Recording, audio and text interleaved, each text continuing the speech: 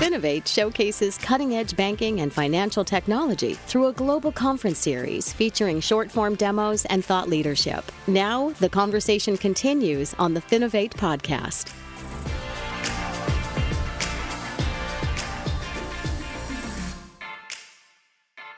Hello, and welcome to the Finovate podcast. Joining me today, we have Brad Oberwager, Executive Chair of Linden Lab.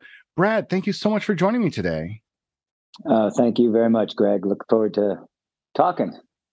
Cool. So, people might ask, why are we talking to you? Let's start with a little bit of background about your experience. Then we're going to turn it into a discussion about kind of banking and economies in a virtual world. But to begin with, tell us about Linden Lab and what it is you guys do. So Linden Lab was started a long time ago, and it actually is the parent company of Second Life, which is the sort of OG metaverse. You've heard a lot of talk about the metaverse and virtual worlds. Well, Second Life was the first one that really created an economy. And then Linden also, because of that, has a fintech company called Tilia that we also own that is a fintech for the metaverse. Excellent. So let's dive into Second Life a little bit more, because I think, you're right. I have some experience with it, but I'm not sure how many people among our listener group will have actually engaged with it. Can you talk about Second Life from just a high level and kind of how it came to be? Sure. So a guy named Philip Rosedale, who happens to be one of my closest friends, came up with the idea of building a virtual world. And what he really did was, his idea was to build the original gaming engine, so that people could create things. That was the beginning of this thing called Second Life. No one used the term metaverse. No one used the term creator economy. And so people started building things, and they started chatting, and they started wanting each other's stuff, and they started building social networks. This is 18 years ago. And sure enough, over the time, 72 million people have signed up for Second Life. And wow. A lot of people think of it as something that was there a long time ago. But right now, Second Life does 1.6 million transactions a day. It's a $650 million US dollar economy. So when you hear people talking about the metaverse and it's on its way and these virtual worlds, there are virtual worlds that are real and that are happening right now, and they're big. So, he was very prescient in seeing what the future held. No, absolutely. And I think some of the numbers you just threw out about the size of the economy are really staggering. Can you talk about where that economy is coming from? What kinds of things are being bought and sold, and maybe any information you have about who's generating and creating those things? Sure. So when this game was built, and by the way, we don't even call it a game. We call it a world, and we call the folks that are in it residents. People, you play a game, you reside in a virtual world. And so virtual worlds are very similar to the physical world, right? They have infrastructure, we have gaming engines. In the physical world, we have roads and things. And in our world, we have gaming engines and AWS and things like that. They've got rules, they've got social, they've got money. And so that social economy works together. So when the game was started, you could build things. You could build a house, you could build a car, you could build wings. People learned to program on this virtual engine. And so just like in real society, people broke into what they were good at, and they specified, and they created this economy. So what they did was they created a Linden dollar, which was one of the very first virtual currencies, not a cryptocurrency, a virtual currency. And they allowed people to buy that virtual currency and transact in world. The business model of all of these virtual worlds, and we can get into this a little later, is extremely important. It costs money to run these virtual worlds. And so you either have to kind of unfortunately do like surveillance, right? Advertising, things like that to pay for it. Or you can build an economy. And what we did was the big things that people do is they own land and then rent that out. And they own land that they rent, or they rent land from us effectively, big plots of land. And then a lot of people break it up and rent it out because it's hard to manage and things like that. So that's one way that it happens. And then a lot of people, they build things on the land and people buy them. And actually, creators make money. Our number one person took out $2.8 million last year. I mean, Wow. this is real stuff. Yeah. Yeah, no, that's huge. And I think one of the things that's most interesting about it is that this sort of, the natural evolution of this economy in many ways kind of mirrors the, evolution of the economy in the physical world, right? It's sort of, it's just sort of ebbing and flowing based on the needs that people want, the supply that people are able to put together. So I think that's one of the things that's really fascinating. What do you think? What do you think attracts people to the idea of doing business in a virtual setting? What kind of advantages does it offer? I mean, aside from obviously the person who's pulling out 2.8 million, that's pretty clear in itself. Right. Well, there's a couple of things that, because it's virtual, are very positive for large groups of people. So one thing is it's a great equalizer. When you're selling something in a virtual world, your virtual reputation is incredibly important. But what's not important is the color of your skin, the education, your religious identity. A lot of those things, where you live, a lot of those things in the physical world matter and make the sort of rules of the game unequal. Whereas in our world, for example, 80% of the folks making money in Second Life are women. 50% live outside the United States. So that's one aspect. And the other aspect is the cost of doing business in virtual worlds is very, very low. Scale is important to build the game, or the world, but scale is not important to reside in it or to be a member of this social economy. And so if you create a better pair of eyes, you can sell them, and your fixed cost is extremely low, and your virtual cost or your variable cost is zero. And so it's very attractive to entrepreneurs, to folks that live all over the world in different socioeconomic societies. It's a very attractive place to do business. And then on the customer side, it's less expensive to have a very high quality of life. A virtual beer does not cost anywhere close to the cost of a physical beer. And so you can go to a nightclub, or you can go to church, or you can get married, and everything that you do is much less expensive. And therefore, quality of life is much higher. Yeah, I think there's a lot to kind of unpack there, but I want to kind of zero in on the other side of the coin, which is, what are some of the challenges that you have to be aware of, particularly kind of in your position where you're sort of overseeing this economy, trying to keep it functioning, trying to keep it fair?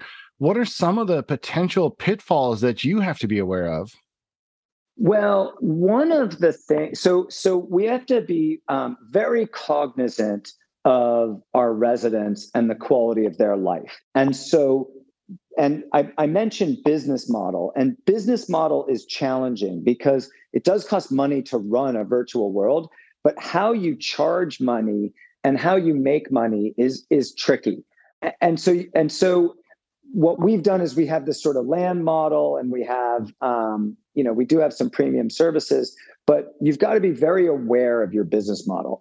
The biggest problem is when you think of these virtual societies, virtual worlds, they mimic the real world. You have this infrastructure, you have this social, and you have money. And money is another thing that you've got to be very careful about. If you use, for example, crypto or fiat, that's a very expensive way to do business. As you move to using virtual currencies, which are, in my opinion, the only way to do it, you also can get caught up in regulation. So it's really tricky how to run the economic part of a virtual world, but it's equally important to the social aspect and the quality of that world. I want to zero in on something really quickly because you kind of drew a line between virtual currency and cryptocurrency. Can you explain the difference, at least how you see those two being different entities?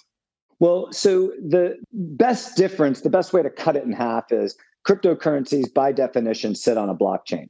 And because of that, they are impossible to control by definition, and they can trade anywhere with no relative value to a virtual good, for example. So if I were to create a world and that world economy was based on a cryptocurrency, that cryptocurrency could trade on Coinbase, for example, in a way that had nothing to do with the virtual world, which creates, and that creates two challenges.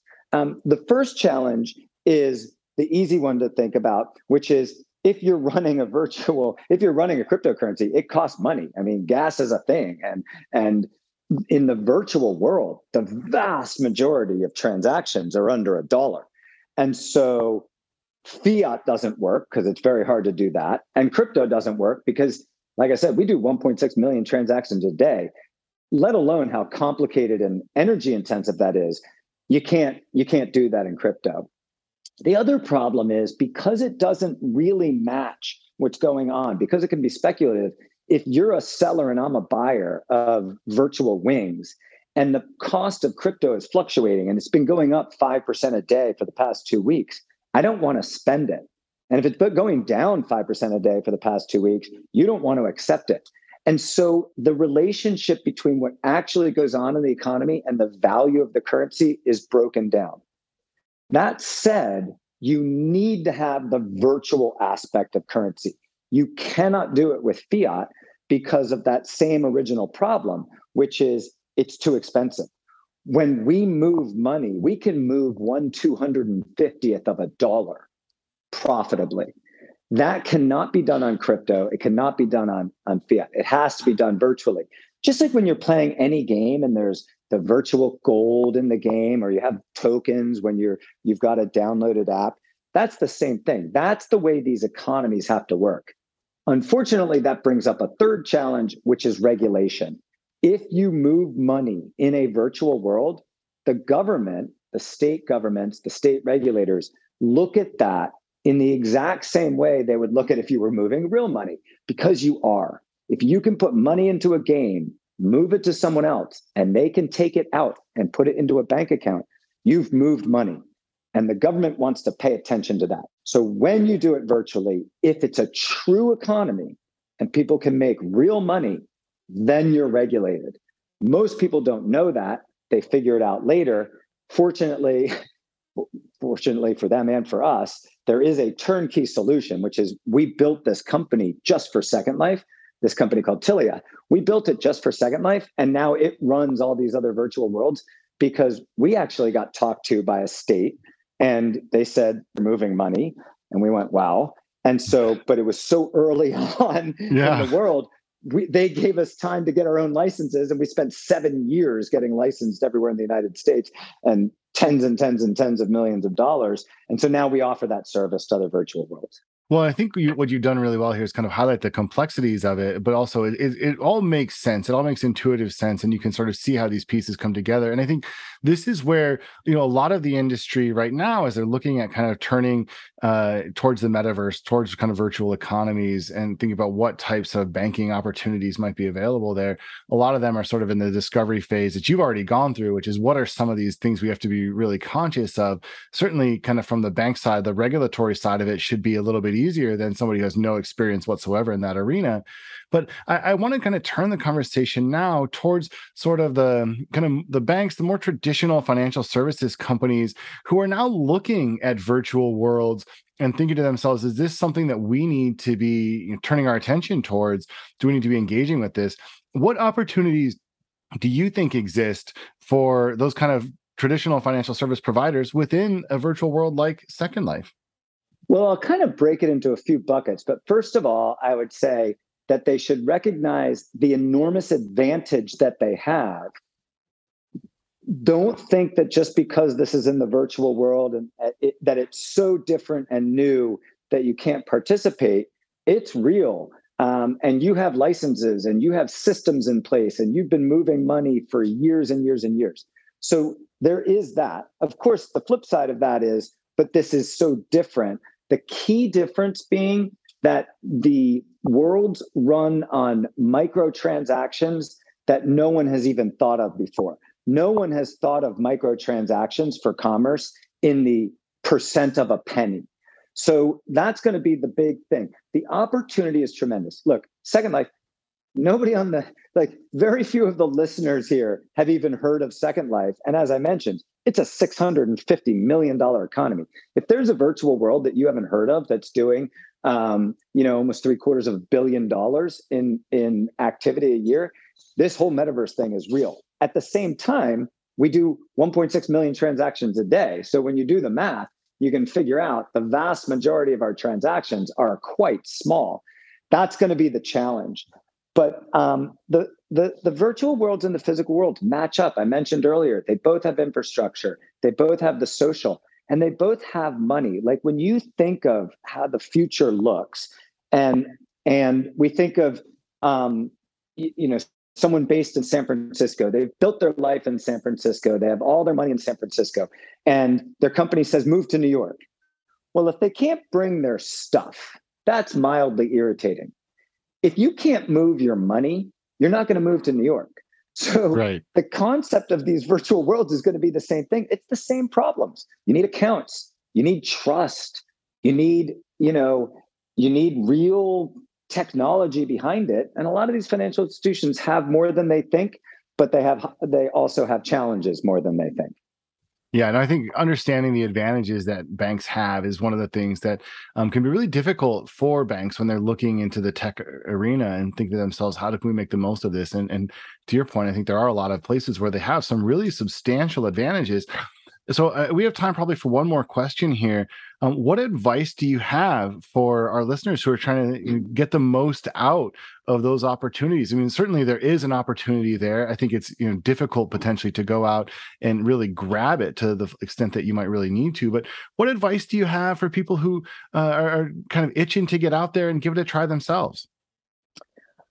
My advice would be play to your strengths and partner like crazy.